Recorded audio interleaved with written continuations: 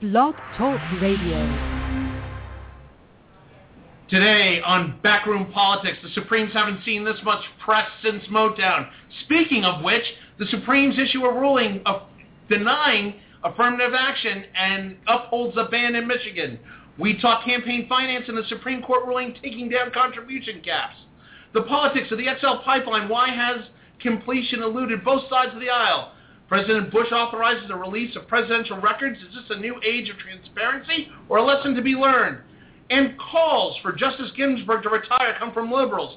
Should the justices use politics as a consideration for retirement? This and Tell Me a Story today on Backroom Politics.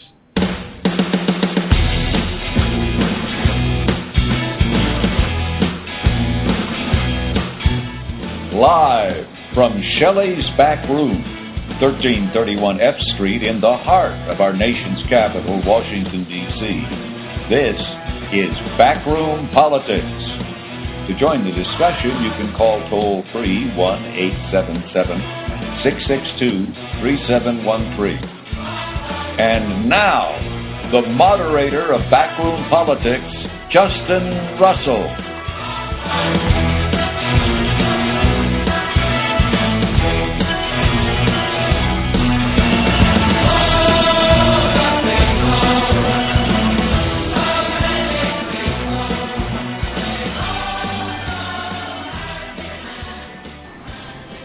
And it's Tuesday here in Washington, D.C., our nation's capital. That means it's time for the best political talk show you've never heard of. It's time for Backroom Politics Live on Blog Talk Radio from Shelley's Back Room, 1331 F Street, in the heart of our nation's capital, Washington, D.C.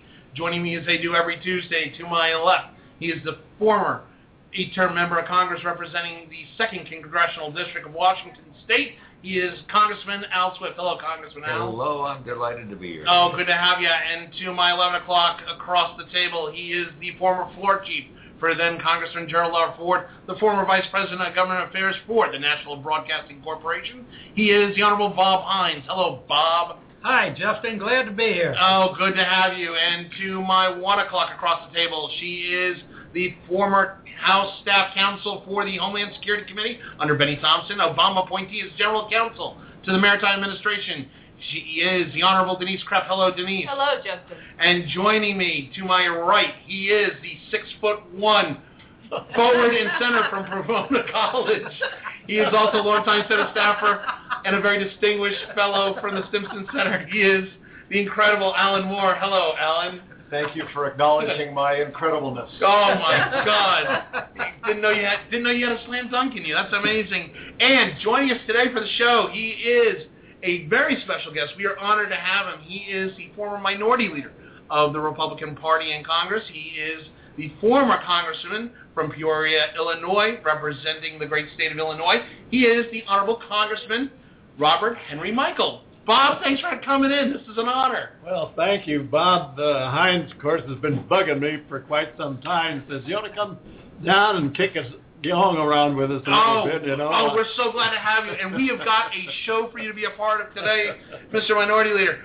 We have got so much going on. First, we're going to start off with the news breaking today out of the Supreme Court. There's a lot of news we're going to be talking about the Supreme Court today. But the big one right now is in a 6-2 surprise ruling. The Supreme Court has upheld the state of Michigan ban on affirmative action, basically eliminating affirmative action in anything going on in state politics, anything in state government, particularly affirmative action as it relates to the university system. But a huge, huge blow to affirmative action supporters. This ruling today, caught a lot of people by surprise. It upheld the constitutional amendment that the voters approved back in 2006, banning preferential treatment based on race, gender, ethnicity, or national origin. Alan Moore, I want to start with you. A lot of people knew that the ruling was going to come out today, but nobody saw the ruling as far as let alone a 6-2 vote. But a lot of people didn't see the Supreme Court upholding the ban. Was this a surprise to you? No. The only surprise was that Justice Breyer joined the majority. Justice Kagan recused herself because she presumably was involved when she was still in the administration. So it was the 5 you might have predicted that would have voted this way, plus Breyer. I think it's not correct to say they've banned affirmative action. It's like saying the Senate banned the filibuster. They changed the rules. And what they did in this case, but you can still have affirmative action. You cannot have affirmative action based on race or gender or ethnicity or national origin. You can still have affirmative action based on geography within the state. Lots of states divvy up the spots in state universities. You can have affirmative action based on means on income, on family means. You can say, we're going to designate certain number of slots for poorer people. So having said that, it's a significant result, but remember what they're doing is saying that the people of Michigan had a vote. They decided. What they decided was not unconstitutional. But Alan, on your comment though, when we say it doesn't necessarily ban affirmative action, the constitutional amendment that the voters in Michigan passed back in 2006, and it was largely based on the situation at the University of Michigan and Michigan State University, where they said, look, we are literally giving billets to applicants that normally would not qualify. It is no longer based on qualification. It's based on race. We felt that we had to give it to a member of the African American community or the Asian community or a female or otherwise. This does, by all rights, eliminate the ability and gives the right to the states to say, we want no part of affirmative action. We want no part of using race as a determinant, ignoring all other factors. They can have other kinds of affirmative action. Admittedly, affirmative action based on race has been the predominant use of that term, and it is the one that's been most used, it's been most controversial. But there are, as I say, it's race, it's gender. There was a time when one needed to think about opening up slots to females. Now we're moving in a direction where the men are going to be standing up saying, we've got less and less and less of the slots in proportion to the male of the population. We need affirmative action for men. This would say, nope, doesn't work. You can't do that. Now, Denise, Justice Sotomayor read for the minority. There were two, Justice Ginsberg and Justice Sotomayor. Justice Sotomayor read, and I quote, the stark reality is that race still matters. The way to stop discrimination on the basis of race is to speak openly and candidly on the subject of race and to apply the Constitution with eyes open to the unfortunate effects of centuries of racial discrimination, unquote. She's basically saying that you may not be, the way we read it is, race is still a problem here in the United States. Race is going to continue to be a problem. And if there is no affirmative action, it still poses a detrimental effect on those who have been segregated or discriminated against previously. Yeah, and I agree with her. I was at a conference. That's why I wasn't here 2 weeks ago, Colorado Springs at the Air Force Academy. And one evening I was asked to grade student papers. And because they were all, the West Point students had come in and Air Force students had come in. And I went around and I looked, and not a single one was submitted by a female cadet. Not only was there not a single one by a female cadet, there wasn't a single one by minority students. So I didn't see any African Americans, Asians, Hispanics. I went to the professor and I said, so, this is a Homeland Security conference. Where is everybody? Why am I looking at a very monolithic population? And the response I got back was, well, this is my student body. To me, and I have fought being a token my entire life, you don't want to focus on people being tokens. What you do want to focus on is people being inclusive. And if you're looking and you're putting people in a situation, which I was in at Colorado Springs with the Air Force, and there's nobody who looked like me, and there's only folks looking like the same one after another, there is a problem.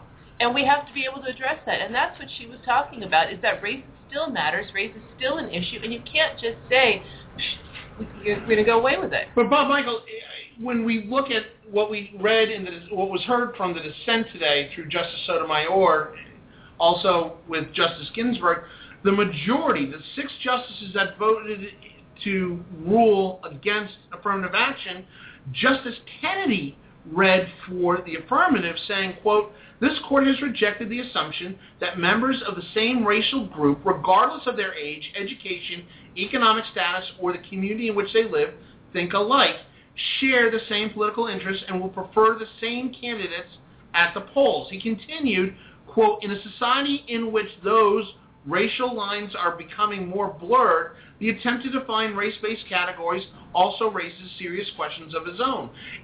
That's a very stark ruling by Justice Kennedy and the majority in this one. Yeah, quite different. And it's really quite different in a sense from what we've been hearing in the past. And it'll be interesting to see how this one unfolds, really, because I think, frankly, if I were betting on it, I would have thought that the decision would have gone the other way. Denise, you disagree? I think this is consistent with this court.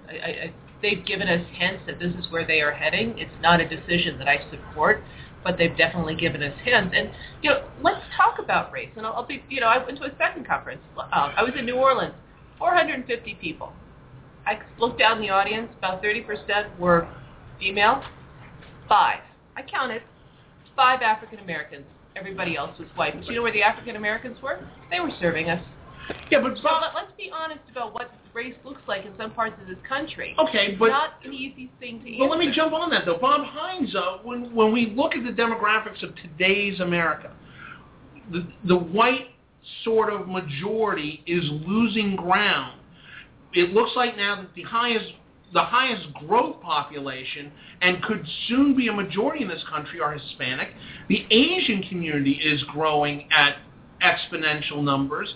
The quote-unquote white majority is being blurred out by other racial groups and other profiles. Does this court see, in your opinion, just reading off what you know today, does the court take that into consideration of saying, look, it's a different America than it was, let's say, 50 years ago or 75 years ago? Well, I don't know whether the court took it into account itself, but I suspect they must have. The fact of the matter is, the changes in the demography of the United States is a continuous change, and it's all for the better.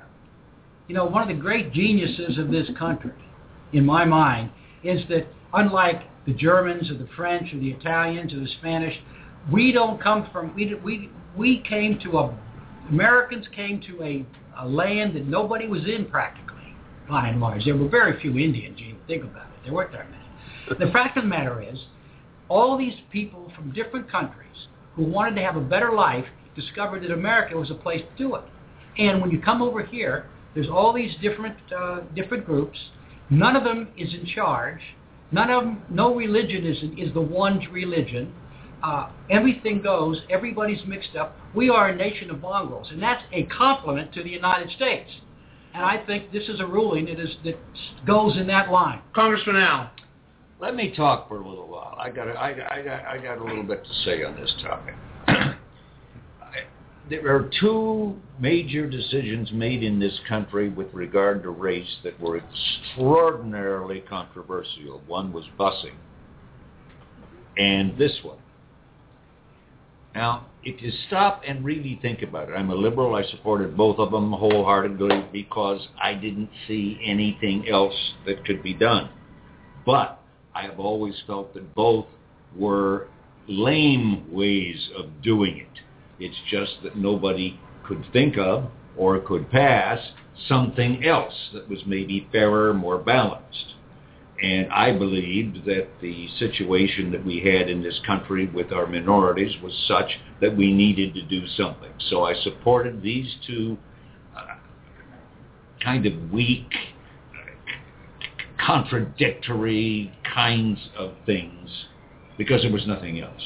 And so what I think it teaches the United States is when you come up with a really tough issue, it is far better to grit your teeth, get your guts going, and deal with it rather than run away from it and let something else happen, the courts do it or what have you, and end up with a illogical, unfair solution to what is a real problem that needs to be addressed. So I wanted to say that. I wanted to say one other thing, and I have completely forgotten. Well, that's good. That's good. Alan Moore.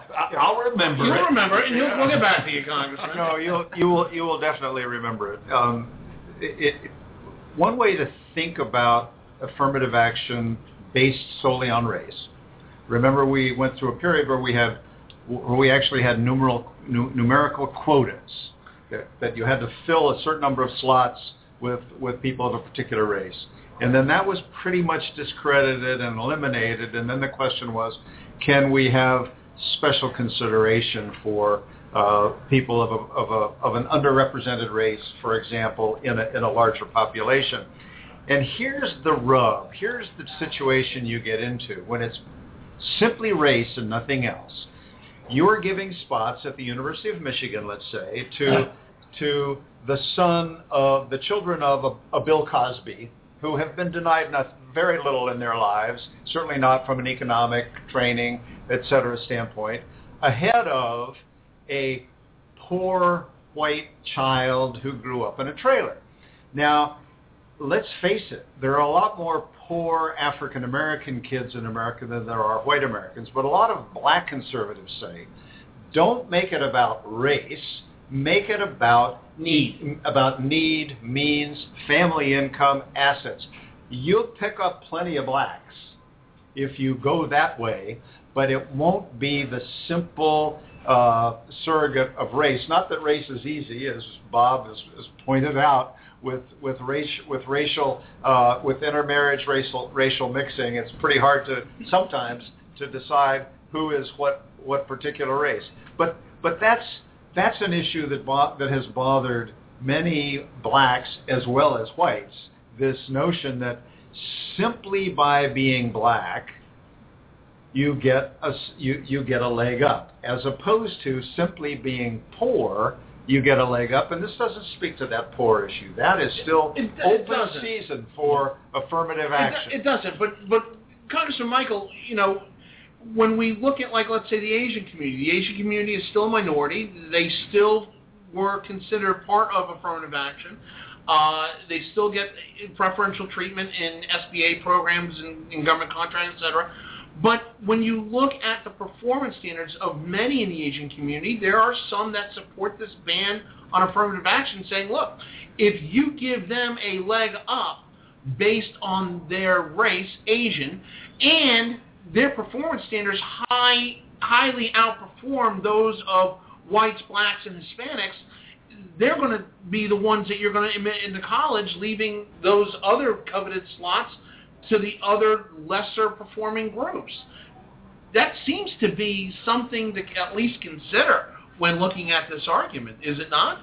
Well, I think it's going to take some time to shake out, quite frankly, because I don't think that this kind of a decision was really expected, and it'll provoke some good discussion, I'll tell you, around in all the groups. Well, it'll give the Ku Klux Klan a different group to be mad about. Astute as always, Congressman. But Congressman, a kind comment to those who support the Ku Klux Klan. Yeah. No, the court's decision. Okay, that's so. But Congressman Michael, obviously this decision is going to resonate through Congress. Do you think that the liberals in Congress are going to take this as a method or a marching sign that says, look, we've got to change something constitutionally? I don't look for that. I don't really look for that to happen. Really? Right. It's just the politics of the year and what's happened thus far. I would be very doubtful that the more liberal members of the House would pick up the cudgel and go to bat. Congressman Al, is this a blow to liberals in midterms this year? Well, my fellow liberals, bless their hearts, they That's a Southern euphemism for something else. Yeah, right? they sometimes do the dumbest things. I think, as I said, I think that affirmative action was an imperfect way to approach it in the first place. What I would hope the liberals would do is start trying to figure out another way to achieve the goal that is less inconsistent and less appearance of unfairness to other groups. Will they do that? Probably not. They probably dig their feet in and insist on this. All right, but Denise, I got a question for you though. Is in all this discussion, nobody's talked about the one way to get the minorities that were part of affirmative action the ability to be competitive. Nobody talks about educational programs. Nobody talks about subsidies into rural and underfunded areas of cities. I mean, this came out of Michigan. You can talk about Detroit as much as you can talk about parts of Escanaba up in the Upper Peninsula. Nobody's talked about that. Is this something that may spark the discussion of, hey, we got to stop making them victims, we've got to start making them competitive? First of all, nobody is a victim, but what we're having a problem with is that you don't just suddenly, appear in college with knowledge. It starts at the pre-K level, and what I'm seeing, and I'm a mother of a kindergartner and a fourth grader, is that there is a dramatic difference between students who have a pre-K3 and a pre-K4 education going into kindergarten versus those that don't. I mean, there are studies that talk about the educational benefits of getting kids in earlier, the socializing, their ability to maneuver their fingers, their cognitive abilities. It all starts between 0 and 5. And we need to make sure that more people have the ability to get their kids in at the pre-K level and then following it through from kindergarten up to the senior level in high school. And that's not happening right now. And I can say in some places, especially here in the District of Columbia, they're having problems with that one. Bob Hines. Well, what we're talking here is exactly what I think needs to be done. And I think if there is a recognition, not just with the liberals, but I think most Republicans would say, if we can find a way to improve educational systems, if we can find a way to have two-parent families, if we can find a way to do all kinds of things that need to be done, we should work together to do it. And this decision is a opportunity for a whole lot of people to rethink a little bit of what they need to do, because this is a very important situation. We need to get young people better educated, moving up the ladder.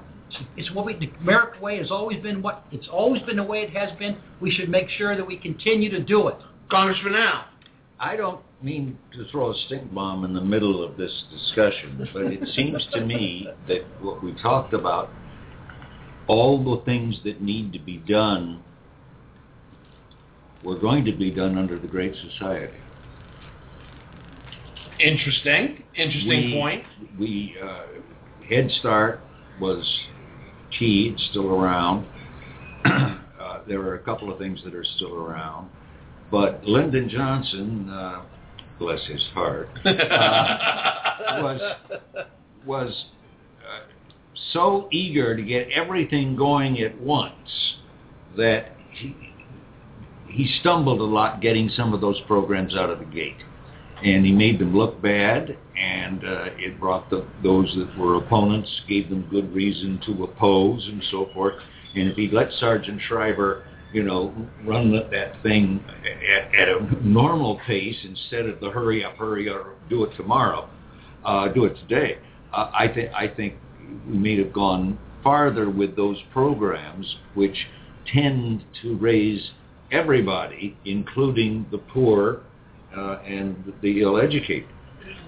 Alan Moore. Yeah, I want to add to what Al is saying, because I agree with him that at least to the degree that there's nothing new here, and it's not that no one is talking about this. People have been talking about this since before Lyndon Johnson, which helped prompt him to take these initiatives, and we spend hundreds of billions of dollars on these things. The role of the federal government in education has changed enormously since LBJ. Once upon a time in America, schools were all locally funded, and then the states would get in to help equalize spending.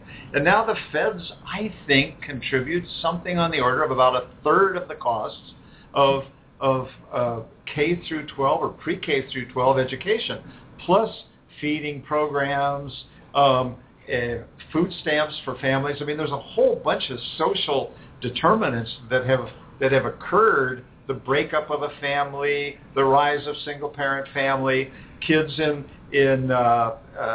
homes without any intellectual stimulation. It's not that no one's talking about it. There's a lot of talk going on. That was a key issue in the mayoral race in New York City. But what we're talking about here is can 60% of the people of Michigan, in a referendum, the point of which was clear, vote in a particular way and have that be upheld as constitutional? And the court said, yep. It doesn't mean, by the way, as I said before, that there aren't some other affirmative action things that can occur, but it also doesn't eliminate race entirely as a factor. There were a couple of earlier court decisions that said you can take race into account. It cannot be the only factor, and you have to defend the way you use it if you're challenged. But some legal analysts say that this case, Shute versus the Coalition to Defend Affirmative Action, trumps the other rulings. That this is the benchmark now for, it basically says, according to, and even Justice Breyer said in his own affirmative write-up, Justice Breyer, a Democratic liberal on the court, says and agrees that this should be a state issue. He takes the federalist position. Well, and that's what it is. This is a question about a referendum in Michigan decided by around 58 or 60%. 58 to 42 or 47. Voted in favor. And is it legal? Is it constitutional? It doesn't speak to the broader issue that's going to affect every state. It's going to get people's attention. And if they want to have a referendum in another place or pass a law in another place, they're going to look closely at this particular law. I'm not saying it's irrelevant, but it deals with a referendum in Michigan of some years ago. Congressman Al. Well, if I could talk to my fellow liberals at this point, I would say, look, stop arguing about this. Affirmative action, for all intents and purposes, is not going to solve the problem that we see here.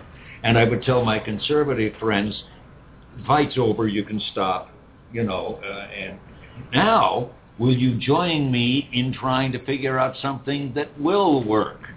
You see, and it's possible. My great-grandson is 2 years old. He goes to a daycare center up in Maryland, and he comes home with report cards. They're doing learning things, and it's kind of amazing. And I went to his school once, and my God, there were lots and lots of little black kids there. And I said, do you have a program of subsidizing these? And they said, no. I said, well, how can it's a very expensive school, because I'm paying most of it. and they said, no. They said, the people that live here are just loaded with black lawyers, dentists, doctors, what have you. They're wealthy and they can afford it. They're sending their kids here. Those kids are not going to need affirmative action or anything else. It's the ones in Southeast that we need to worry about, and how do we get them so that they will fit in with the rest of society. Bob Hines, 30 seconds. Al hit it on the nose. The liberals have to recognize that a new way has to be found. And he said the most important thing, as far as I'm concerned, he's going to say, let's talk to the Republicans. Let's work together on this. There are a lot of things that can be done, and this should not be a partisan thing. This should be something that is good for all the kids, all the places. Did affirmative action, in fact, go against the Constitution, as the Attorney General Shute said in his arguments before the court? Did it he says that the state of Michigan and the voters in Michigan voted the way they did because they felt and believed in the constitutional ideal of fair and equal. That affirmative action creates an unfair and unequal advantage to those who may not necessarily deserve admission into a public school or university. Do you agree with that? Well, go ahead, Al.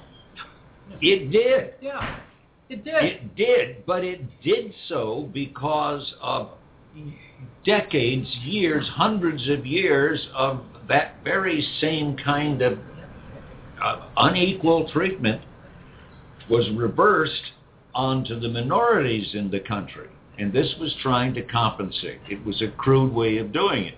Well, absolutely. But what was going on before affirmative action was equally unfair and unequal. Far worse. Far worse. I mean, 100 years ago, I wouldn't be able to vote. My grandmother would have been told, I'm sorry, Irish don't apply if you want to go for that type of thing. You're looking at the Constitution of the United States that actually talked about how certain people were not actually people. So if we're going to go the strict constructionist route, yeah, there was a problem in that document, and yes, we're addressing it. Well, we're going to keep an eye on that. We're going to go to break here real quick. When we come back, we're going to talk about another Supreme Court ruling that happened earlier this month. Because of all the news that we've been covering, we didn't get to it, but Bob and Al want to talk about this. I'm sure Congressman Michael would probably want to jump in on this conversation. That is the elimination of caps on political contributions given to us by the Supreme Court. This is Backroom Politics Live from Shelley's Backroom, 1331 F Street in the heart of our nation's capital, Washington, D.C. We will be back in 2 minutes. Stay with us. I'll bet you couldn't wait. Wow, a little bit of Fats Waller, Lulu back in town, and I tell you, when I am back in town or when any of my friends are back in town, or heck, when we're living here in town, we usually find ourselves down at Shelley's Back Room, 1331 F Street in the heart of our nation's capital, Washington, D.C., right across from the National Press Club. Why do we come here? Well, they've got the city's best cigar menu, the most diversified with some of the best-known brands and some that you might even know, but you might want to give it a try.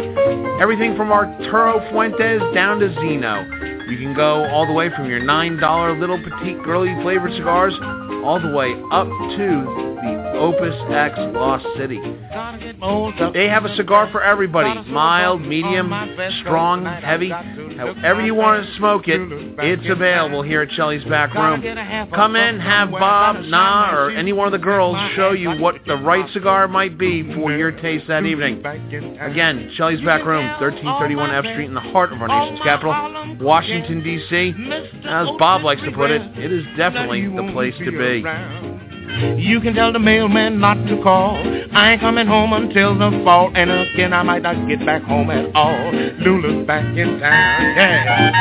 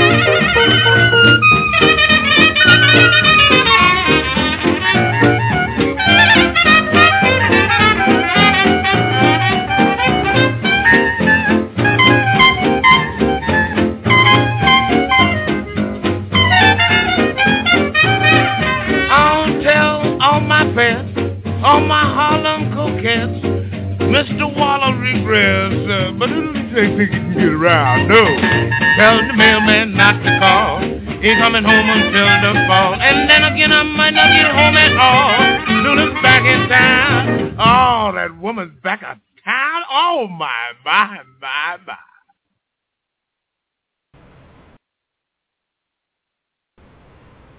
And we're back here live at Shelley's Back Room, 1331 F Street in the heart of our nation's capital, Washington, D.C. Our producer, Brent Sullivan, gets mad if I don't say this. Our phone lines are open. If you have a question for former Minority Leader Bob Michel or anybody here at the roundtable, you can call us toll-free, 3713, or you can tweet your questions at BackroomPolitic on Twitter, or you can email Justin at backroompolitics.org with your questions.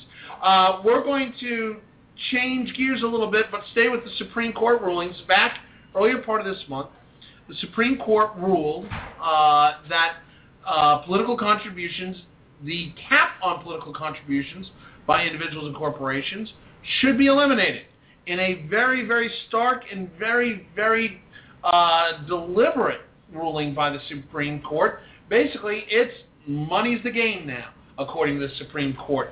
Alan Moore, let me start with you. When we've seen several election finance rulings come out of this court, it seems to me, at least, just as an observer and somebody being in the political process, in a time when we're talking about the power of money, how money has corrupted the political process in some instances, the court's saying, hey, look, if you've got the money and you want to spend it, have at it. That's your money. You can do with it what you want. Are the Supremes themselves looking at this as an individual right, or are they basically saying it is the right of anybody? It's your money. Do with it as you wish. Yeah, they have, and it's a thin minority that has been deciding this. These are 5-4 decisions, basically saying money equals speech. First Amendment says no limits on speech. That's the basic underlying framework to what they're saying. This most recent decision, known as the McCutcheon decision, it amuses me for a couple of reasons. One, it's more sky is falling rhetoric. What it does is it says that we're not changing the limits on what an individual can give to a candidate, which is $50, $200, I think. But they didn't change that. That's going to be challenged down the road, and who knows what will happen to that. They didn't change that. What they did was they said there's this other limitation that says if you're giving political money, you can't give more than $123,000. Whatever the number is. $123,000. So it used to be down in the 30,000. So you can only give to a certain number of people, and political parties have a little bigger amount you can give to them. And then it was capped. And it said you have one person you really want to give to over here, can't do it, against the law. So this guy with some money said, I've got some other people I'd like to give money to. And I'm going to challenge this limitation for being purely arbitrary and interfering with my First Amendment rights. And the court decided, not surprisingly, because people who were court watchers and watched the oral arguments and so on said, I think we see where this is going. And they said, we're going to lift that $123,000 cap. If somebody wants to give $5,000 to every candidate who comes along, they can do that.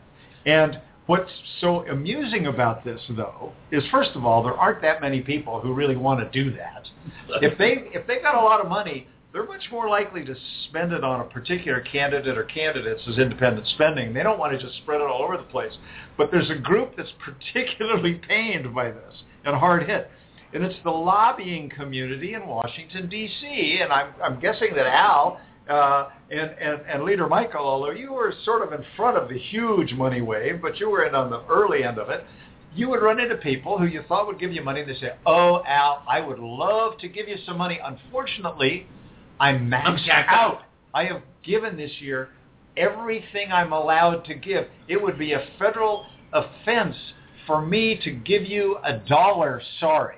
Well, those people can't say that anymore, and there's a whole bunch of people in this town who knew they had to give the maximum. Now the court, I do want to go back to something you said. The court did not overturn the 1976 ruling that said you can give a maximum of, I think it's $2,600, $2,500 to a federal candidate for each cycle. And there's often a primary. So you double it, $5,200. Right. So, but when you look at this, Bob Michael, when you look at the ruling, and then you all of a sudden start talking about the Koch brothers, you start talking about Mr. Adelson out in Las Vegas. You start looking at these people that have an extraordinary amount of free cash they can spend. They have a political agenda. according to Justice Roberts in the ruling, it says this intrudes without justification on the citizen's ability to exercise the most fundamental First Amendment activities, quote unquote. Is this, in fact, the First Amendment activity, in your opinion? Well, I'm glad I'm out of politics at this stage because I'm torn by the decision, quite frankly. Why? Well, I just think too much money corrupts, and in some areas I've seen that happen or indications that it happened, and it just bothers me that, boy, that's the only consideration here, and yet I don't want to deny those who've got the means to do it, and the will to do it, to have the freedom to do that, but I just cannot. I have to have a reservation about all-out loading up on individual candidates. Well, I just think it... Congressman Michael, let me go one step back for a second and ask you the question. You've been around politics for a good chunk of your adult life. You served... Well, so much so that when I first ran, I ran for Congress for $15,000. Yeah, okay. $15,000 doesn't get you a fundraiser now. Right. But, Congressman, in your years here in Washington, your years in Congress, the level of money that's being spent on these races, has money corrupted the political process? To some extent, I think it has, but you have a hard time really picking out individual cases where, boy, had it not been for the money involved, this would have been a completely different result. Congressman Al? I think the way it is corrupted is not in the normal sense of buying somebody's vote. It is the amount of time it takes away from a congressman's doing his job to raise all this money. And I think that's distorted things very, very bad. Let me add on to that. I mean, when you have a schedule such that members aren't in the office on Mondays, they fly in maybe Monday evening to show up maybe for Tuesday votes and then skedaddle by 1 p.m. on Thursday, you've got 2 days out of 5 that they're not doing anything. And in the past, you would have members doing that. So they're running home right now to raise as much money as they can, because if they don't have it, then somebody's going to challenge them for not having it and think that they're weak. But Bob Hines, Justice Stephen Breyer, and this is according to our friends over at Bloomberg, Justice Stephen Breyer wrote in his dissension that, and he read a summary from the bench, which was surprised a lot of people, but he says, together with Citizens United, the decision to eliminate the cap, quote, eviscerates our nation's campaign finance laws, leaving a remnant incapable of dealing with the grave problems of democratic legitimacy that those laws were intended to resolve. He's basically saying that, look, money's going to trump the individual vote. Do you agree with Justice Breyer? Well, I'll put it this way. In a lot of elections, it will be a deciding factor. It depends on the issues involved. It depends upon the candidates. If you're really a guy or a gal who is well known and liked by the area you're looking to get the votes from, probably you may not have the most money, but you're probably going to win. What I see is you're going to get if the people who are well known, the candidates who are well known in their communities, they're going to be doing pretty darn well, even if they're not the people who get the most money. The thing you worry about is some of these candidates are candidates who are just there because there is some money. There is so much money. And they're just maybe a little bit too eager, and they're willing to do whatever they have to do to get all that money, and they're not the kind of people you really want in the legislative process. But Alan Moore, there are some, though, that claim that this ruling will help increase transparency. It'll take away some of the power of the super PACs and the cover given by super PACs, but it will give the ability for the Koch brothers to say, you bet, we believe in these candidates, and here's our slate. Same thing with Tom Steyer, who pumped in $11 million into a super PAC to help Democratic candidates.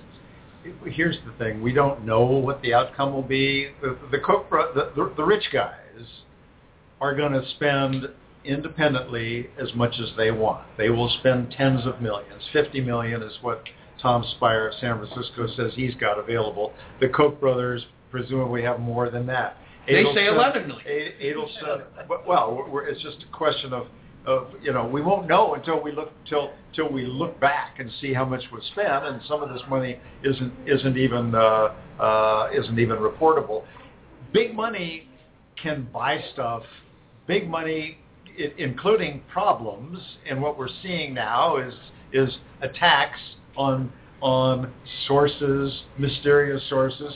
Just having a lot of money is not all good for whoever the money is being spent on. But the biggest problem is the one that Al talked about, the fact that members of Congress and senators today, candidates for federal office, unless they're independently wealthy, and there are more and more of them willing to spend their own dough, but increasingly they have to spend time raising money. They got to be on the phone, they have to be at fundraisers, and whenever they're doing those things, they're not doing something else. In the old days, I mean, the leader Michael here talked about running for $15,000 in his first race, and that was probably hard to come by, but it turned out to be enough.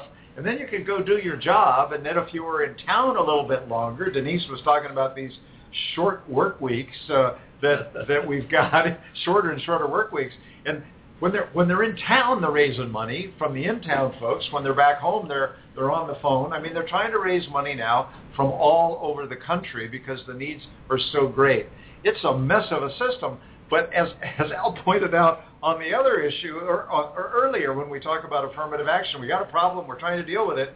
We've got this problem, we're trying to deal with it. I think there's a lot of evidence that some of the elements of McCain-Feingold, the great, grand election finance reform legislation, has created more problems than it helped. Most of all being limiting the ability to give chunks of money to the political parties. The political parties have significantly shrunk as a result, and it's directly linked to McCain-Feingold, which I would argue has had a bigger negative impact on elections in this country than the Citizens United case, this McCutcheon case, and so on. We can argue that another time. But the fact is, whenever we're trying to do something to solve a problem, it is almost inevitable that we have some unintended consequences that may leave us worse off than we started. Look, Congressman Michael, I do want to go off of what Al was saying. We've seen the dramatic decrease in the power of the political parties. The RNC and the DNC don't have the money-raising capabilities that they used to, nor do they have the political boss capabilities that they used to. And back then, ones argue in the old school regime that say, look, when we had the old party system pre-McCain-Feingold, we had the ability to have the parties choose who the right people were who best suited getting things done in Washington. Now it's specifically agenda-based, as you could say with Steyer and with the Koch brothers. They're saying, look, screw the whole party process. You're representing my interests in Congress, and I'm paying for it. Does McCain-Feingold have a lot of burden to bear in this? Well, I tell you, I can share during my long period of time in politics, since 1956 to today, what I've seen, that's, I guess, what builds upon my concern about money and its influence in politics. It's just gotten to be the dominant thing. And when a member of Congress has to allocate, or a member of the Senate, for example, well, gosh, we're going to spend the next doggone first year while I'm in just raising money. I'll get around to legislating when I've got time after raising the kind of money that's required to run again. Congressman Al. I was in charge of the Democrats' view for two Congresses, the Democrats' effort to try and come up with something to make this better. And I came up with a cockamamie scheme that was so complicated that, and I am now convinced, had I been able to pass it, and there wasn't a chance it was going to pass, it wouldn't have worked. And I think McCain-Feingold ran into the same problems I did. And every time you run into a problem, you come up with a little screwball way to try to get around it, and then the whole damn thing doesn't work. The basic problem are twofold. One, the Supreme Court, and it didn't just start doing it, as I understand it, you can go back where they said money equals free speech. I think as long as that is the constitutional thing, we will never solve this problem. I think you need to amend the Constitution and take that out. I mean, a corporation is a citizen. You really? But that's what it says. It says a corporation, a company, is a citizen. That is absolute nonsense. And how the lawyers get around to demonstrating that, I have no idea. But that will stand in the way forever of being able to come up with a straightforward, simple way of handling this. But when the other thing, go ahead. The other thing is the public, and here I think the public interest groups, Common Cause, Ralph Nader, and others, have made matters much worse by fooling the American public. They said that the PACs were the worst thing that ever happened. The PACs, frankly, were the best and most transparent way we have yet come up with to raise money. You knew who gave, how much money, to whom, and what interests they represented. That was all there. And Fred Wertheimer and Ralph Nader went around disrespecting PACs to the point that they convinced the public that they were really bad. Here's what the American public has to understand. There are only 3 ways to raise political money. There aren't thousands. There are 3. You can raise it from private sources, which inevitably will have some public issue interests. You can just make candidates pay for it themselves, in which you have a rich Congress, period. Or you can have public financing, which I've always said everybody's for except the incumbents, the challengers, and the public. So you take your pick. You want rich people, you want people to take money and have it transparent, and that's as good as you can do, or you go to public finance. But Congressman, because I'm sorry. No, go ahead. On my perch, but I have talked to so many of my own constituents and others that think that there's some magical thing besides those 3. Some way you're going to get pure money, and it's not going to take any time to raise it, and it's not going to be connected with any special interest. They think it's not there, friends. It's not there. You never will be. It never will be. But yet, Congressman Michael, when candidates are interested in running for Congress and they seek the approval and the funding support of organizations like the RNCC, the DCCC, when you look at those organizations, now when candidates go in there, they're asked, the first question they're asked is, how much money do you have? Money makes them viable now, as opposed to back when you were the minority leader, it was, how do you stand on the party platform? That is a very dramatic change in the past 20 years, and especially since you left Congress. Is that trouble you? Well, a lot depends on when you're running. Is it the first time, or is it after you've been in a while? And there's no question that when you're first surfacing as a candidate, the party would like to know, have you got any capacity to raise funds, or do you have to have it all financed by the party and somebody else? And how much can you contribute to this effort? Because it does take money to beat your opponent in this particular race. But it seems to me, and part of it is from past campaigns, the last one being in 2012 that I ran, it seems to me that the party has focused more on the money aspect as opposed to the ability to converse the party line in the campaign and running for Congress. That's a dramatic change from where the naivete I have about politics as a stand. Denise Kraft? Okay, I guess I come out of North Carolina, where one of the biggest races was, I think it was in 1984, the Helms versus Hunt race, the Senate race.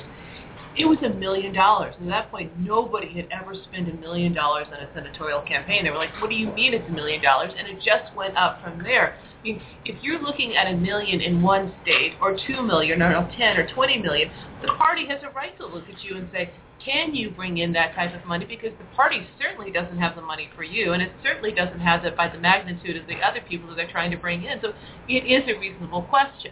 Should it trump what you decide to say about what your platform is? No, but given the amount of money you need to have to come into politics, you better be asking that question up front. There's one race, though, Denise, where an incumbent who retired out of Congress told me that his last race he ran and won on $180,000. Now, granted, he was an incumbent, but he ran and won on $180,000. This is in a very poor congressional district. Right. That same district, in an open seat, the incumbent won by raising over $1 million. You're talking 100 times what the last race ran for versus the open seat run today. That, to me, seems that, and again, I'm a Republican saying this, that to me seems that's crazy. That makes no sense. It's crazy, but it's reality, and you better accept reality, otherwise you're not going to win. Alan Moore, you're looking at me like I've got two heads. No, I wanted to speak to this issue, this notion that there was some time when a party looking at a new candidate would say, where do you stand on the party platform? I would say, nonsense. That never would have occurred. What would occur is you'd say, who are you? What are you trying to represent? What do you stand for? What's your history? What's your opponent look like? Is there going to be a primary? You look at all these other things. You don't say, where do you stand on some checklist of issues that's in a party platform? I grossly simplified it, but you know what I'm saying. Well, I didn't because you repeated it. And so I thought it deserved a little clarification. You look at all those things, and you look at the money question. You may have the perfect candidate that just fits all the profiles, the right experience. Somebody who says, I have no money.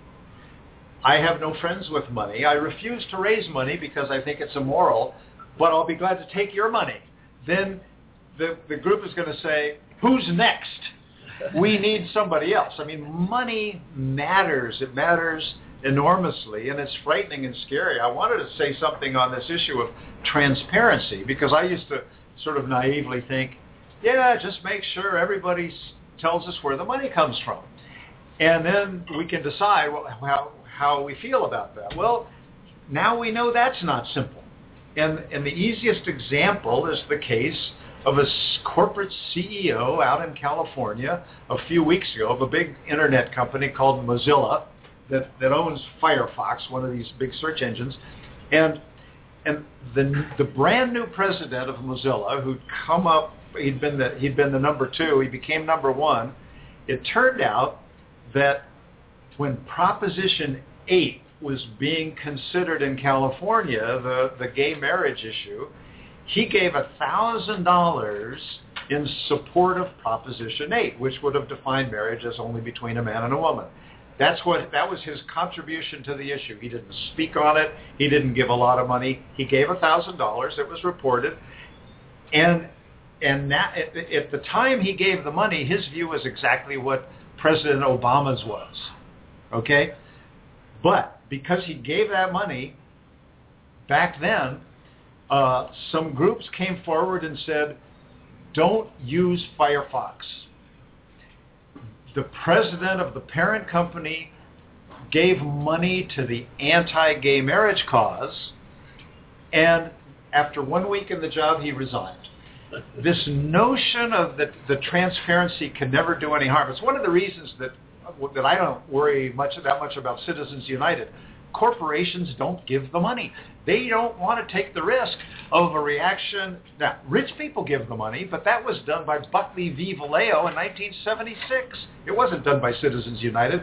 But transparency, again, it seems so logical and so simple, but it's not that simple. Around the horn, does the recent rulings by the Supreme Court, both Citizens United and the McCutcheon case, does this give the money and the individuals with money more power in the electoral process? Congressman Al. It takes us right back to pre-Watergate. Bob Hines. I agree. Congressman Michael. Denise No. Krepp? No? No. Really?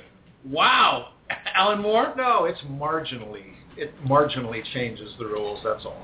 Interesting. Okay. We're going to take a break. It's happy hour here at Backroom Politics. It means we're going to order our martinis, our drinks, and get ready for our second hour.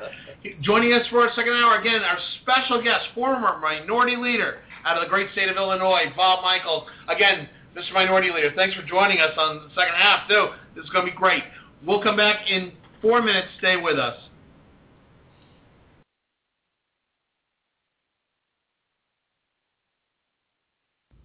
You know, here on Backroom Politics, you hear us order drinks during happy hour, the second hour of Backroom Politics live on Blog Talk Radio.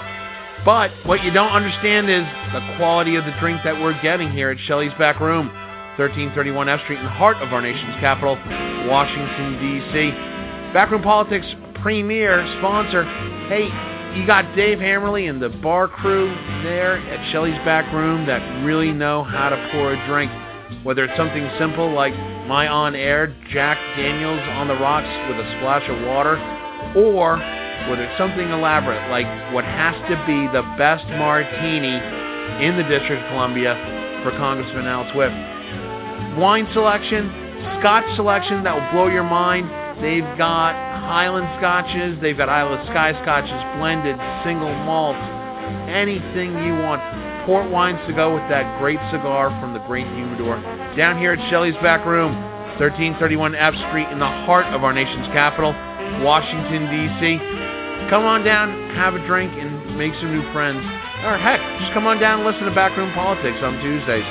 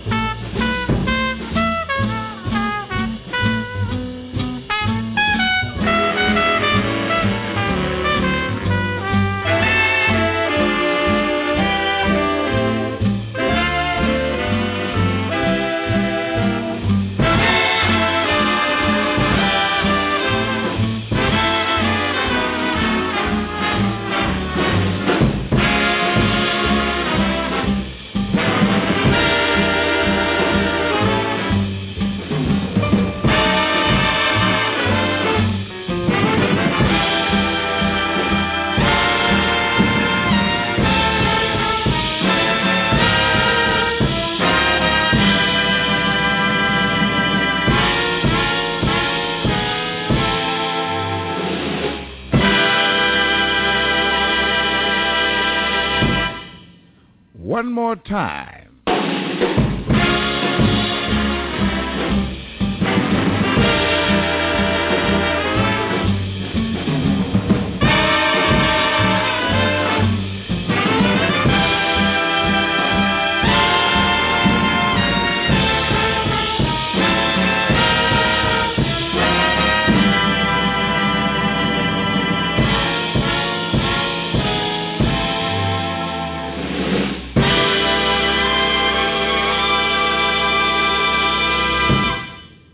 Try it one more once.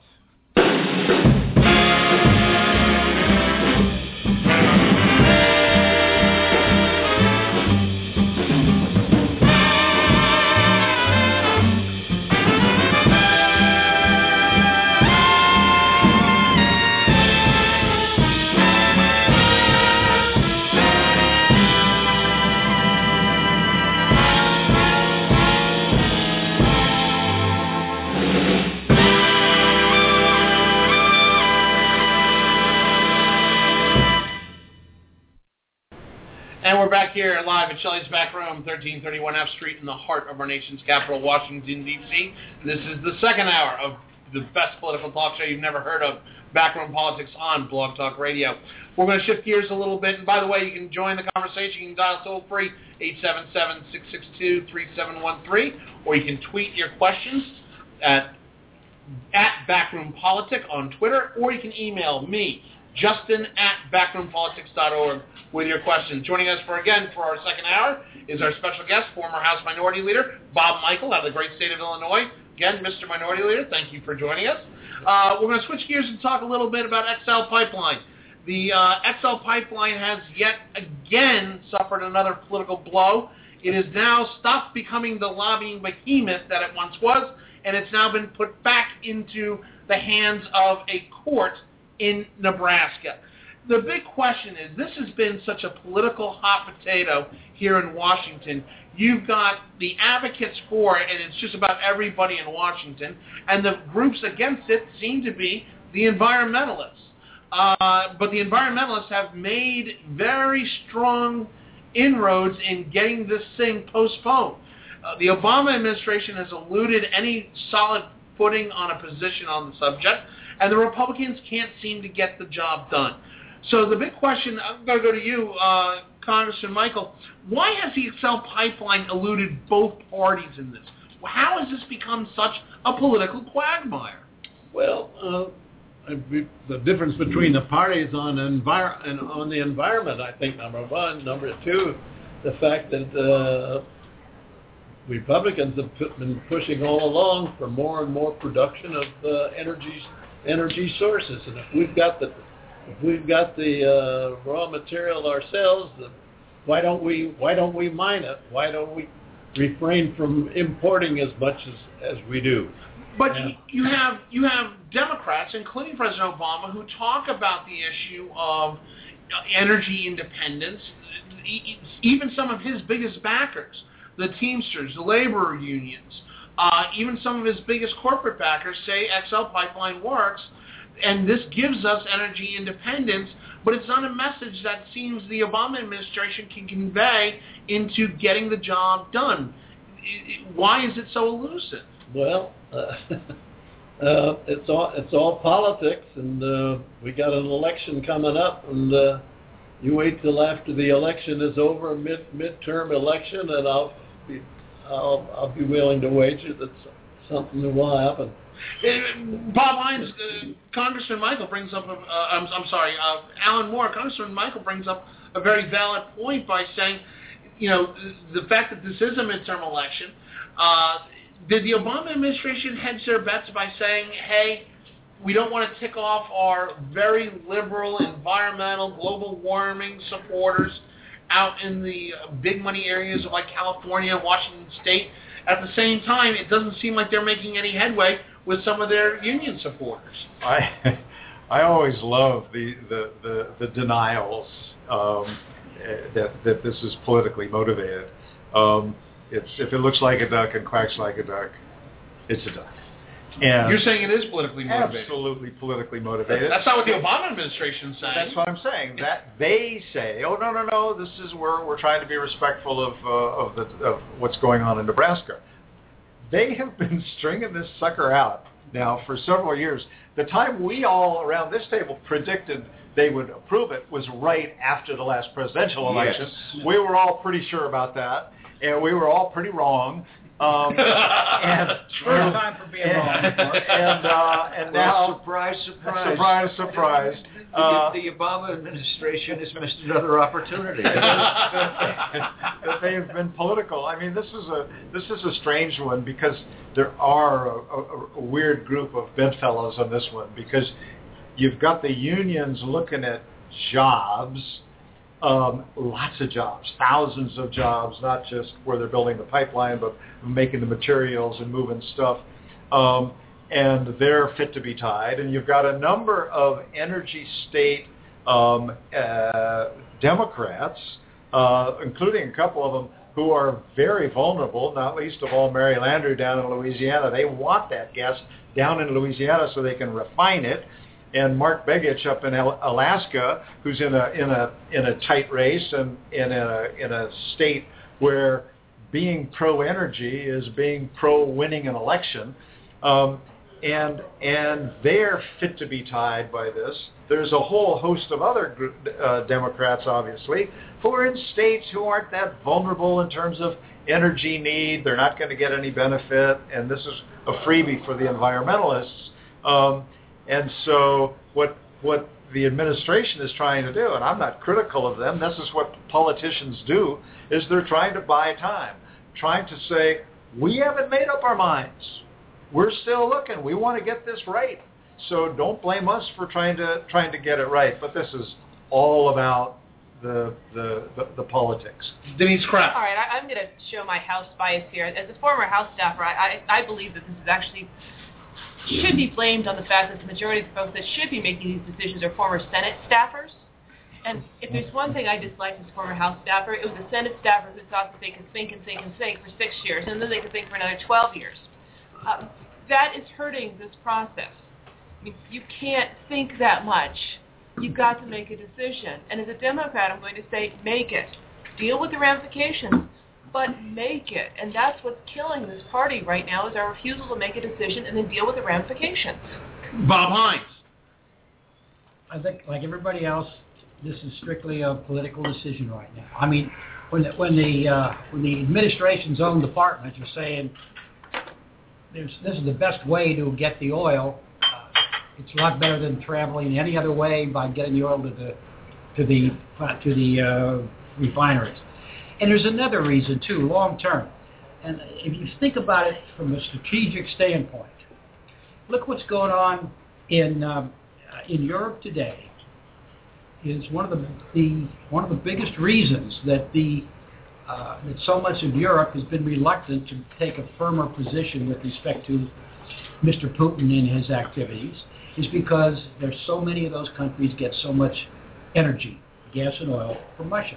Now, if we had the pipeline operating already right now, we'd be able to help Europe to protect itself against, Russian cutting off the oil if they make a move against them because of other reasons, for political reasons. The fact of the matter is, the smartest thing we could do is have that pipeline available as soon as possible. And I suspect that once the election is over, the president will probably reluctantly, based upon his own administration's statement about the value of the pipeline, that it's the best interest of the United States. But I think a lot of strategic thinkers are probably saying it would be a good idea to have that pipeline just because it keep Russia in place. Well, the CEO of TransCanada Corp, which is going to be the operator and owner of the XL pipeline, Russ Girling, said, according to our friends at Reuters, said, quote, the United States will continue to rely on suspect and aggressive foreign leaders for the 8 to 9 million barrels of oil that is imported every day by this country. Although he's saying that, and our biggest importer is Canada, I don't think that Stephen Harper is either aggressive or suspect, in our opinion, Congressman Al. Something that has always bothered me about the environmentalists and energy, particularly energy, they are against every way to produce energy that exists now. They're against dams because of fish. They're against, on down the line. Now, they used to be for wind power. Before that was technologically possible. Now it's technologically possible. Oh, but it kills birds. Yeah. So they're not for wind power anymore. They're always for some way of making energy that is not yet technologically feasible. It seems to me that I would pay a lot more attention to the environmentalists if they were bringing anything to the table except complaints. And they're not on this issue. I think that I agree with everybody else at the table that the president's probably to do this after the election, and I have come to the point that he should. Well, and I can tell you, Denise Krepp. I believe in the pipeline. I think it's a good decision, but I have some concerns about the agency that does oversight over it, and that's the Pipeline and Hazardous Safety Materials Administration.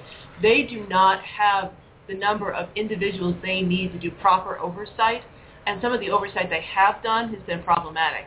The other entity that's going to create and this is going to be more of an inside baseball, is RAIL. RAIL is benefiting right now because there hasn't been a pipeline, because they're beginning to say we can reroute it and move it. So RAIL is not going to be saying, yippee, let's go make that pipeline. But the reason pipeline is going to trump RAIL is RAIL has had so many problems.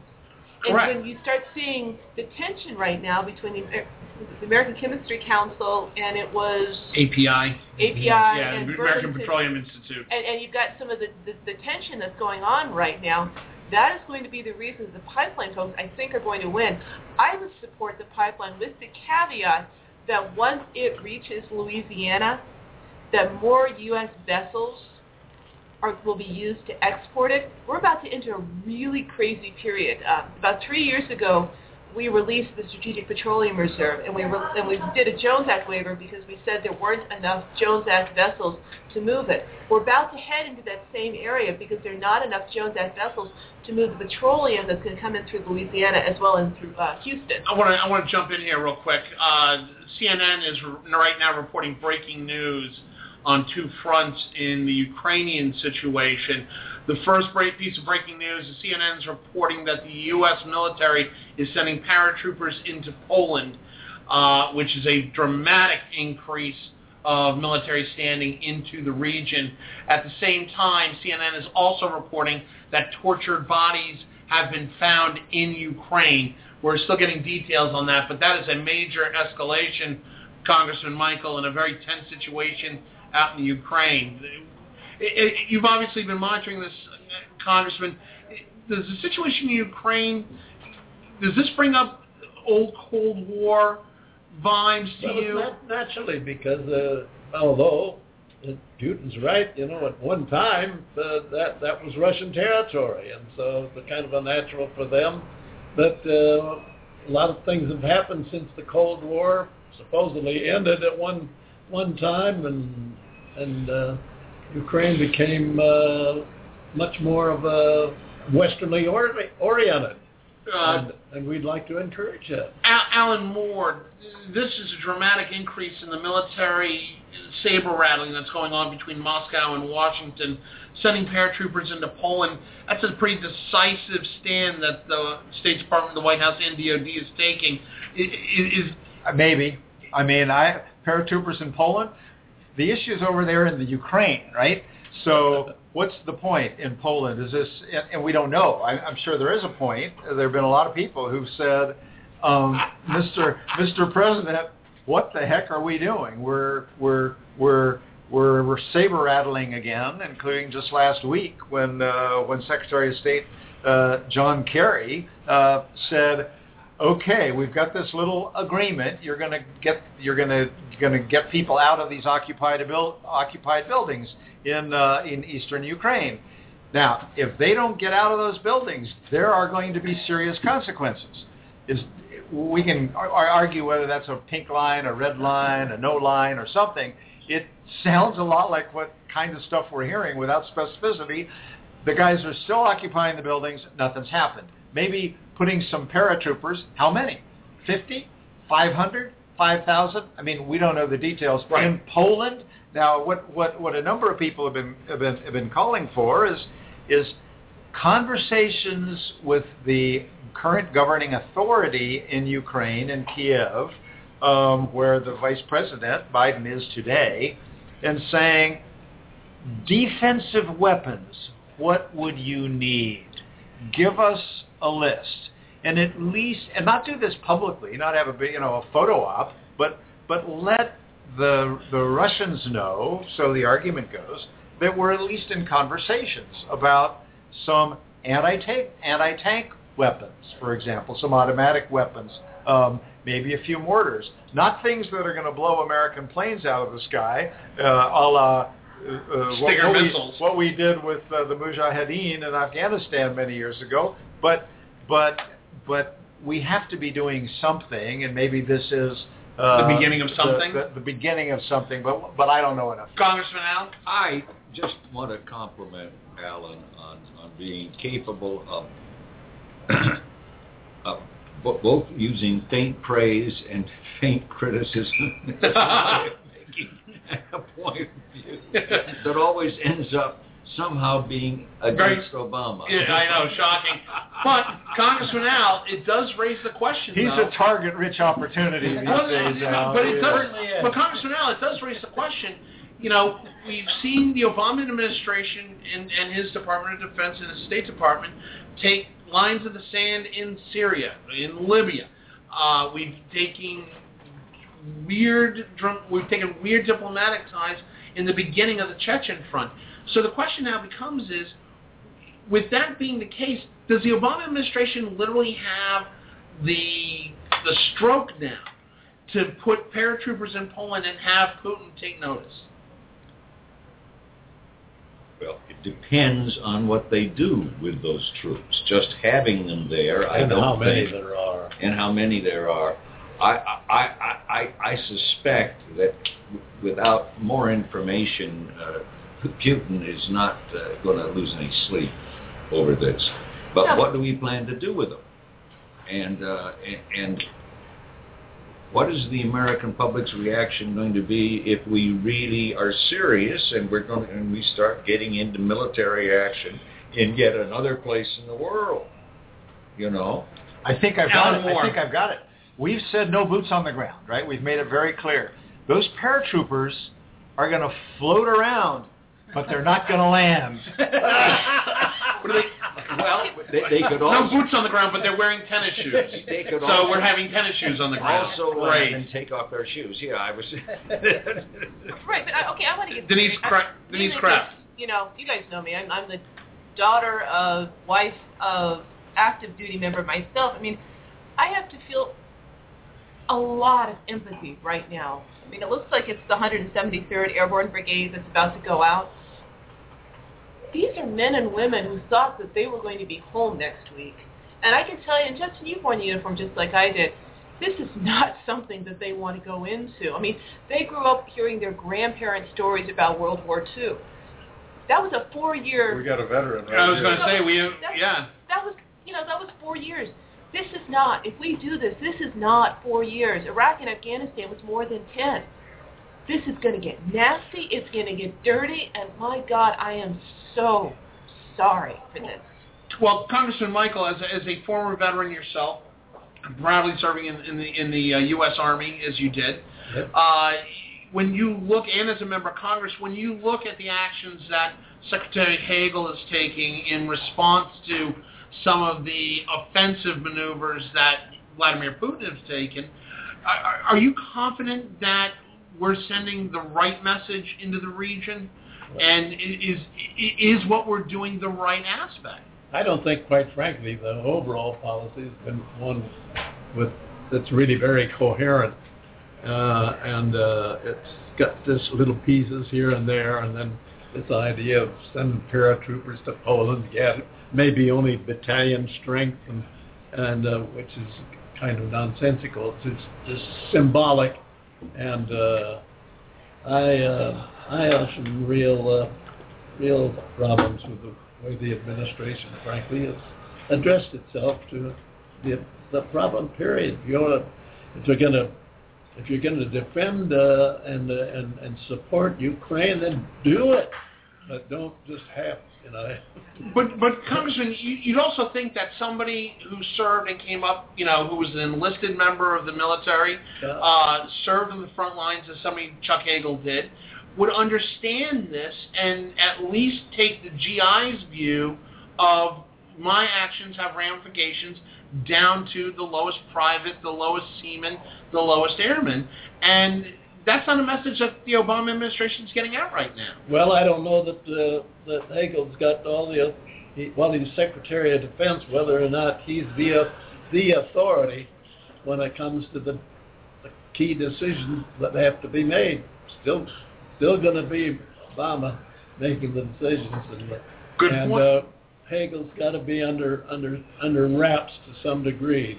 Bob Hines? Well, from my standpoint, I would like to see the president or the vice president very quietly say to Mr. Putin, look, if you don't get all your guys who are in uniforms with no insignias on, if you don't get them out of Ukraine in the next 2 weeks, this is what we are going to do. And I'm not talking about troops, I'm talking about some financial structures. The economy of Russia is right now in trouble. There's a great article today in the paper about some of the problems they're having, and financial and fiscal problems, their banking problems. They need help. If it wasn't for their oil and gas, they'd be in a disaster. I would like to see some strong statements about we are going to do this and that with respect to financial and structures. We can take a real hard line and make Russia understand that we are serious. We have not done that yet. But do we have the credibility to do so? Well, if we did it, we'd have credibility, wouldn't we? That's right. Congressman Al? What are we doing?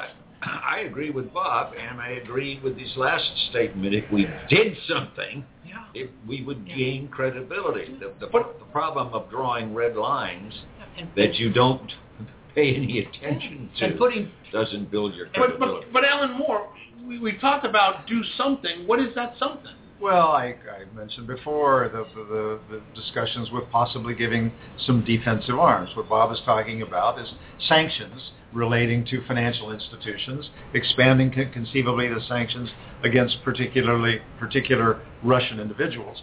One of the challenges that the administration has, that we've acknowledged before, is we'd like to not go alone with this. We would like to have European partners where the geographic connection, the physical connection, the economic interdependency is far greater than it is for us. We can, if we try to go alone with sanctions on financial institutions, that all that may do is put a lot of pressure on London and the Brits, and they're saying, well, we're not prepared to do that yet. So the Russians say, well, fine, we're just going to continue to do what we're doing in London. There are no free lunches here because, as we've acknowledged, Europe is physically dependent on energy from Russia, oil and in particular natural gas, and that ties their hands and it reduces our options. Having said that, if we're going to talk about consequences, there need to be some consequences that are more than just little slaps on the wrist, and that's why some people a lot smarter than me on this stuff are talking about conversations about giving them defensive weapons. Hold that thought. We're going to continue the discussion on the breaking news coming out of the Department of Defense. The news is that the Department of Defense has announced that they will be sending paratroopers over to Poland. At the same time, breaking news coming out of the Ukraine, where the Ukrainian government is now stating that they have found tortured bodies, including a politician that has been tortured in the Ukraine. We're going to be talking about that when we come back. We're going to take a break. We'll be back in 2 minutes. This is Backroom Politics on Blog Talk Radio Live from Shelley's Backroom in Washington, D.C. We'll be back. Thanks.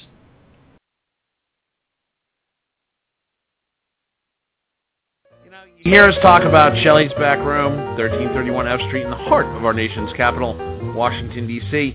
It's being the place to be.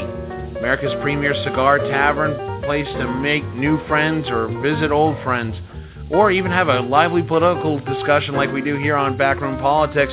But what you may not know, Shelley's is the place for private parties. Shelley's Back Room is available to host events for groups of 10 to 250. From cocktail receptions to sit-down dinners, Shelley's can provide custom menu options to suit your needs and budget.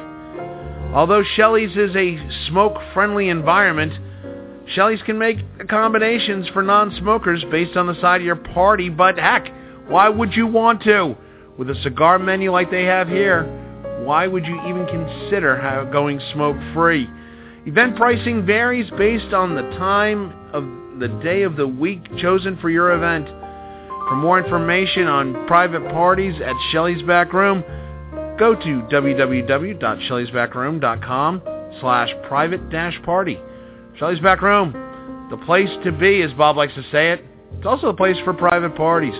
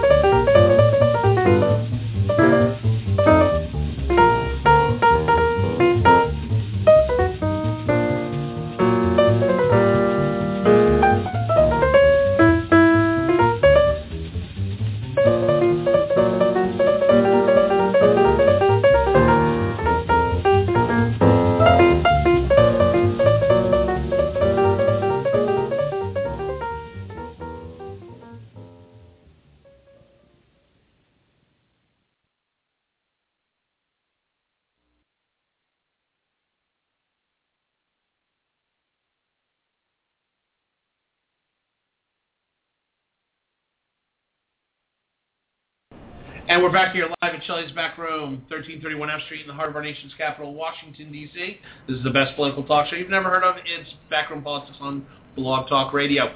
We're continuing a quick discussion on the escalation of U.S. presence in the Baltics. CNN is reporting that the Department of Defense has committed to sending paratroopers into the region, into Poland and the Baltics. The story that we are watching right now coming out of Voice of America, according to Voice of America, quote, the United States is sending about 600 paratroopers to Poland and the Baltic states in an expansion meant to underscore its commitment to NATO allies as a result of the escalating tensions in Ukraine. Further quoting Voice of America, quote, Pentagon spokesperson Rear Admiral John Kirby said 150 paratroopers based in Italy will arrive Wednesday in Poland. He said another 450 paratroopers will be deployed to Latvia, Estonia, and Lithuania. The bilateral exercises will last about a month. He said new troops will then rotate in for fresh exercises throughout the rest of the year. Kirby said, according to Voice of America, placing troops on the ground is more than a symbolic gesture. He called for Russia to, quote, remove its forces from the border with Ukraine and respect Ukrainian sovereignty. Admiral Kirby has pretty much come out and said, this is not symbolic. We're gearing up. You want to go head-to-head, Russia? Bring it on. That's a very definitive statement, Bob Hines, by Admiral Kirby in the Defense Department. Well, I'm glad. But when they talk about those numbers, that's company strength to each country. Yeah. Right. You know, that's... It's another symbolic kind of thing. The important thing there, it is symbolic, but the important thing there is if they're on the border and the Russians start coming in over the border, then you're going to have a firefight, and somebody's going to get killed, and that's going to be the bottom line. The Russians do not, I am sure, want to get in a fight. But Congressman Michael, you said that this is, in fact, company strength, not battalion strength. Right.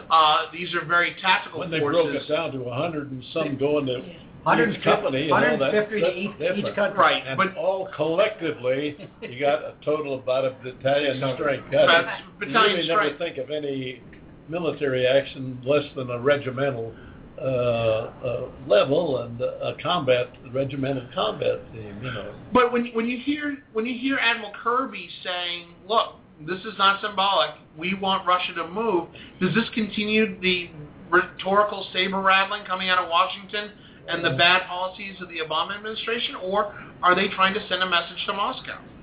I don't know that the Russians are going to accept that. It's being very bona fide, just making a statement that that's really what it is when it isn't. What in your mind should Obama do, in your opinion, as far as getting Moscow's and Vladimir Putin's attention? Well, the whole policy from the very beginning just seemed to have little coordination, you know, and the fact that when the Russians were there the eastern part of Ukraine, and it just seemed to be acceptable to the administration. No, that isn't really Ukraine. That's just part of old Russia. Yeah, right. In your view, so the lines are blurred, and I mean, in your view, there are many that say that the United States should have just stayed out of it. That in fact, that the Soviets were in fact, or the Russians. We really got to show Ukraine to some degree that we're supportive of them. We like to see them Western oriented, but it hasn't been all that strict. But some say that the Russians, all the Russians were doing, were defending a very strategic base that they've had in that part of the Ukraine for many decades. Yeah. It's their only warm water port, that they have a very strategic fleet that's essential. And from what we've heard of what the Ukrainians have by way of a military, which is not very much or very strong, why we haven't gained anything. Should the U.S. have stayed out of this? Gained the superior hand. Well, should the U.S. have stayed out of this? Excuse me? Should the U.S. have stayed out of this? Well, you're going to talk one line and act another way, or you're going to have a coordinated policy that makes sense. Congressman Al? I kind of wondered what would have happened had Obama recognized Russia's legitimate concern about the seaport that they obviously need, and had said to Putin, we understand that, and we will support you in seeing that remains open to your use and so forth, In other words, saying, we're supporting you, but not supporting an invasion. We'll just see that they don't take your ability to use that port away. And that would be a gesture toward him that would give up very little of us, and it would have been giving him a chance to respond in some fashion. Denise Kraft. I hate to say from the international point, but we signed agreements with Ukraine back in the early 90s after the fall of the Soviet Union. Those agreements were supposed to trigger certain actions. If we are now saying we are not going to respond to those international agreements, we're losing faith on the international side with Ukraine. But we're also going to be having problems with Latvia, Lithuania, Estonia, and Poland because they have provided a significant number of troops in the Iraq and Afghanistan conflict. We asked, they deployed, they died. So if we go and say, by the way, the Russians are coming through the Ukraine, and we're just going to stand back here on this side of the pond, I don't think our allies are going to be really thrilled with us, nor do I think that the next international conflict that comes up, and we say we need it to be international, that they're going to ante up some bodies. Alan Moore? Many have charged President George W. Bush with looking for an excuse to go into Iraq, and finding one. We can argue about the evidence and so on. But I was thinking about that when thinking about Putin, who has said on more than one occasion that the worst thing that happened to Russia was the breakup of the former Soviet Union. And arguably, we shouldn't then be surprised that he would be looking for ways to put it back together. And when given a little excuse on something that was not that predictable, remember how this started. It was in Kiev when the Russian-backed controversial president, who looked like he was warming up to the European Union, suddenly shifted and said, I think closer ties with Russia make a lot more sense. And suddenly there are tens of thousands of people in the streets, and troops open up on the demonstrators, and a couple of hundred are killed, and rioting breaks out, and the president, instead of trying to cut some kind of an agreement to buy some time and some peace, cuts the deal and disappears. And suddenly there's nobody in charge in Kiev. And Putin, there's no evidence that he was trying to orchestrate all of that. But when he saw the opportunity, he thought, this is what I've been waiting for. I'm going into Crimea. Because It's mostly Russian. We have a seaport there, and I've been waiting for my chance. He's still got supposedly 40,000 troops. We've got 600 paratroopers in 4 countries. He's got 40,000 troops on the eastern border of the Ukraine. That's a force that can do something. But what could we have done differently? Who knows? I don't think this was part of a long-range plan. It's not that surprising with Putin, and one could argue whether we had a good read on him and what he was capable of. But I don't think it was hard. I don't think it was an easy matter or a missed intelligence opportunity not to see this particular chain of events, because no one was predicting it. Bob Hines? As far as I'm concerned, the important thing is, to me, that the United States stands up for its allies in NATO, stands up for its police, and lets Putin know that he if he'll stand down and get out of Ukraine, that's okay, and we'll leave it the way it is. You got the Crimea, and that's okay. And I think Al is right. I mean, you can understand how the Russians feel particularly strong about that, because they've got to have some place to put their ships and service them, and that's the only place they can possibly do it in the Crimea. You can understand that from the power standpoint, from their view. But the fact of the matter is, anything else that they do is going to be inappropriate, and we're going to stop it. But Congressman Michael, Vladimir Putin over the weekend had a huge. Every year he does this question and answer marathon on Russian media, and he had several thousand people in Crimea able to ask the questions to Vladimir Putin, and it almost seems like there's a very set message. If you listen to Putin's responses, look, we are protecting our national interests. We don't want to invade the Ukraine. Our intentions are not to invade the Ukraine, but we're going to protect those Russian nationals and those of Russian ethnic origin. That's all we're doing, not unlike any other major superpower would do in their own right. Why do we see that as being a mixed message coming out of Moscow? Well, I don't. I'm confused myself to try and determine what the administration really feeling is, because I guess those of us who've seen this develop over a period of time, and I'm talking about 30, 40 years, why you have to ask the question. And, Bob Hines.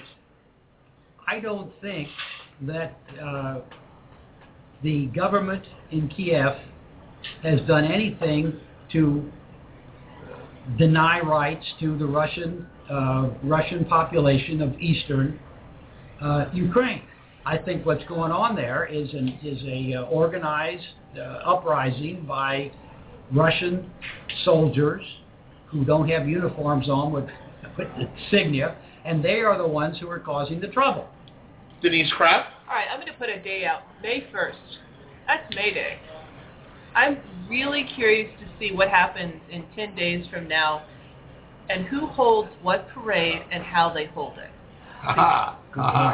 Because you've got it coming, and what will they start converging on the old USSR? I mean, they're not going to get all of them. Estonia, Latvia, and Lithuania are going to beg off, but you have 12 others.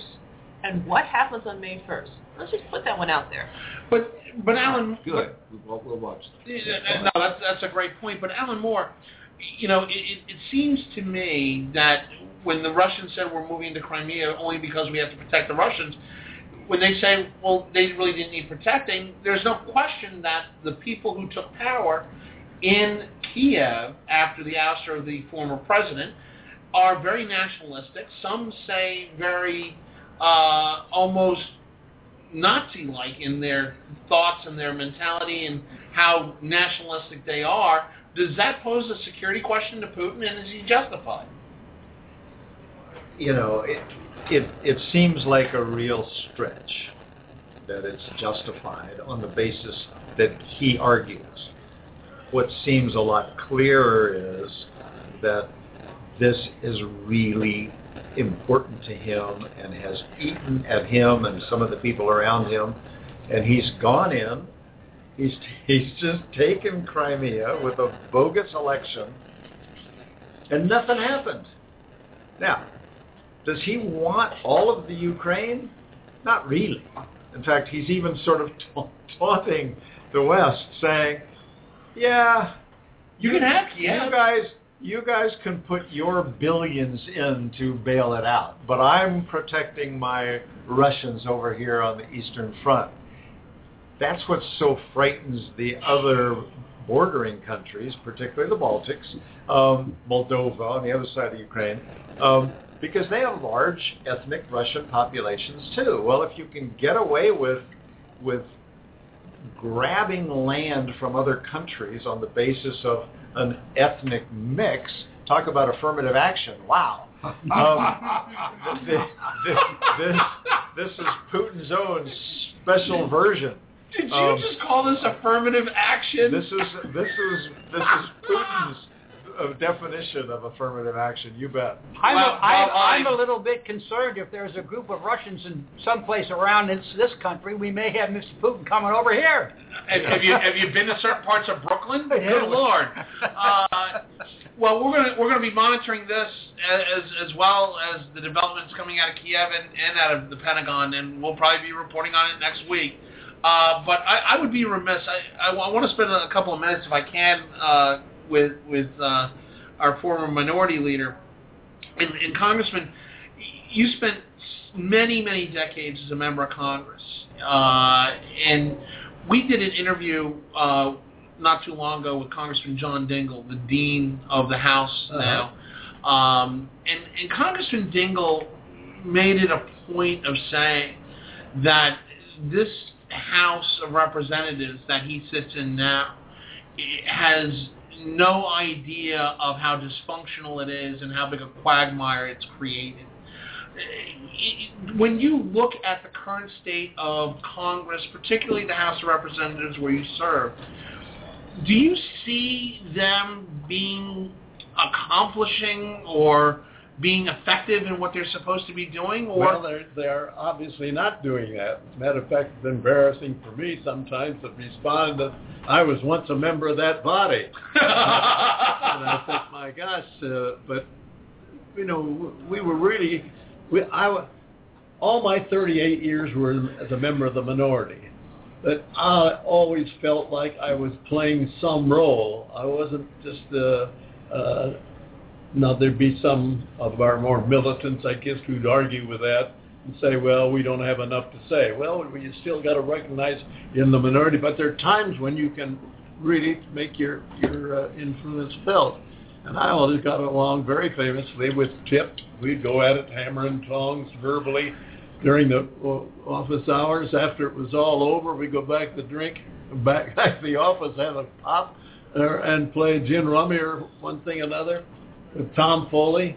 Well, Tom was the one who suggested, listen, Bob, in order to get it together all that much better, why don't we alternate our leadership meetings? We'll meet in your office one week, my office the other week. Something unprecedented. But it was the willingness of men to get together, well, women too for that matter, but to get something done. I came to Congress to try and make it work.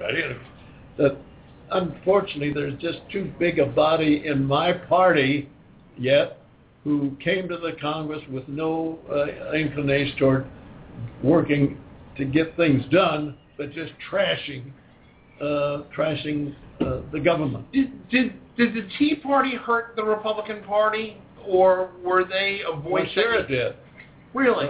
In long-lasting wise, it maybe gave us some support vote-wise, but it hasn't turned out over the long haul to be beneficial. This idea of shutting down the government is just a dumb idea again.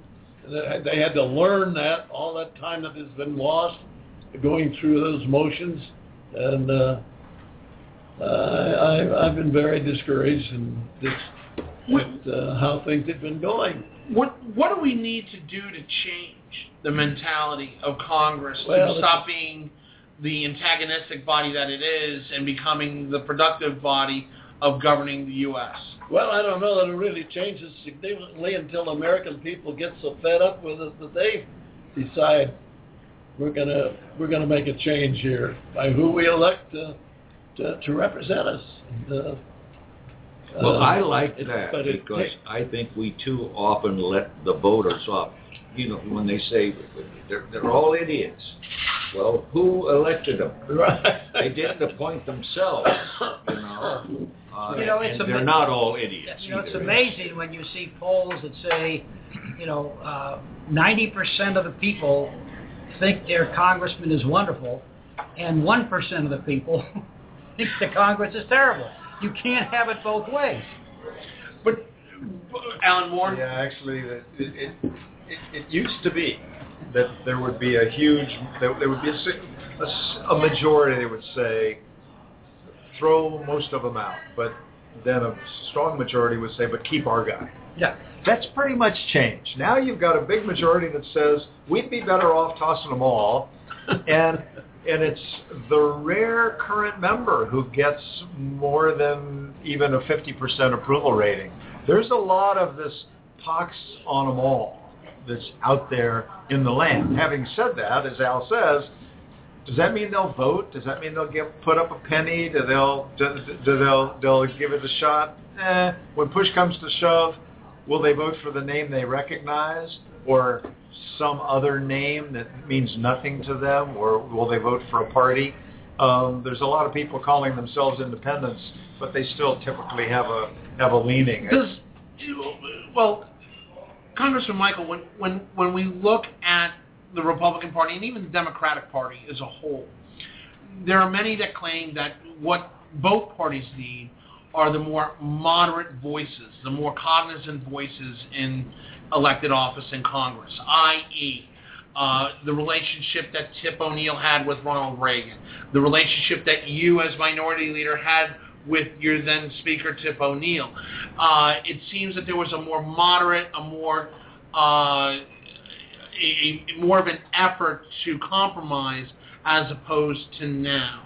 Is that something that Congress can hear, and will they even take heed of that warning? Of course, even the words, moderate, they'll condemn me. There'll be those who will condemn me if I'm pictured as a moderate.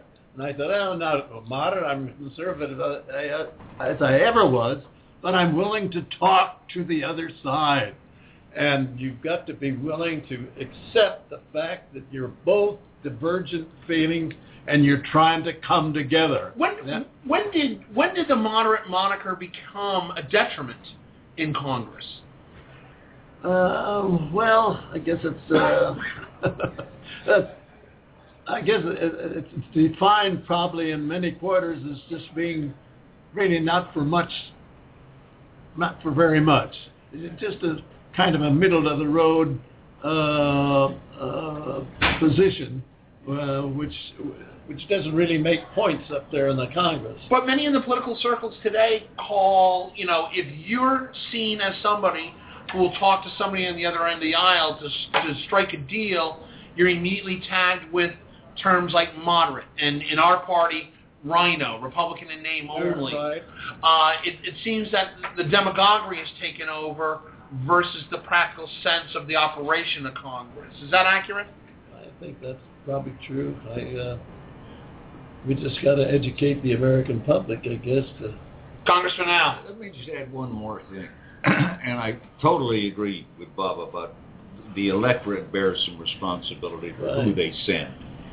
But also, partly because you're raising so much money, partly because both parties' leaderships try to keep the newcomers from associating too much with the newcomers of the other party.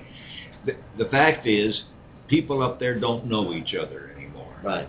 And if you don't know somebody, you can't trust them. And if you can't trust them, you're not going to compromise with them. So there really needs to be, on the part of leadership of both parties, and I don't know that the willingness is there in both parties, to provide means by which members, particularly new members, can get to know each other as individuals. It's very hard to say really nasty things about somebody you disagree with but whom you like. Absolutely. Play golf with and what have you. And that's not going on now. Well, Tom Foley and I tried in our early getting together to encourage members to do that. And Ray LaHood and I forget who was on the other side that he got together with, and they just felt like having retreats with both parties and husbands and wives. They've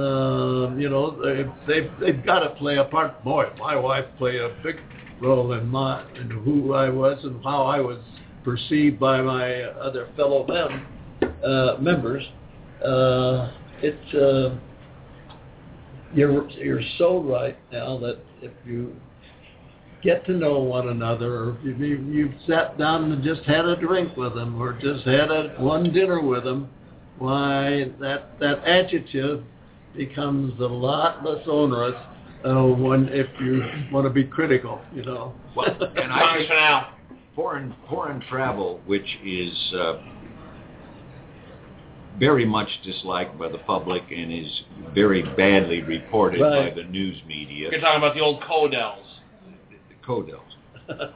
I met and made friends with Republicans more on those Codels that Dingle read than anywhere else. And I remember that the very first time Dingle let me, as a very freshman, lead the debate on public broadcasting's authorization. And I'm a big public broadcasting thing. Well, Jim Broyhill allowed Mike Oxley to do the same thing. He led the Republican side. And I hated it. Here's this guy, I don't know, who's over there trying to defeat what I think is a terribly important thing. And so I hated him for quite a while until we went on a Codel together. I now believe that anybody that doesn't like Mike Oxley is crazy. And he and I eventually got a very complicated and controversial bill on Superfund out of committee 42-zip. That doesn't happen if either of you are sticking your thumb in the other guy's eye. Right. Well, Mr. Minority Leader, we've got about 3 minutes left in the show. Last question is, do you ever see, or do you see figures in Congress right now that can help bring us back to the way it was versus the way it currently is? Well, they're few and far between. I guess I have to characterize it that way, and that's the problem. But those few, we've got to encourage them as much as we possibly can to enlarge that number. It's got to come from within, and you just... Well, and as a Democrat, I will say that I think John Boehner is perfectly capable of doing that if his caucus, you call it a different thing, but if the caucus will relax a little bit and let him lead. Right. He's a good leader. He is a proven compromiser. I mean, the education bill of George Bush, we got through with Teddy Kennedy, for crying out loud. And so he can do this. If they take the nail out of his foot that's nailed to the floor, so that he can practice. Alan Moore, real quick, minute 30 left. Yeah, I don't think we'll ever go back to how we once were. We'll find a new normal with different people. I'm sad to reflect, though, on the fact that what it might take is some sort of economic or international crisis to drive us together. The divisions have become so significant. The Tea Party's all powerful because in 2007 the economy went to hell and people's lives were destroyed and they were angry.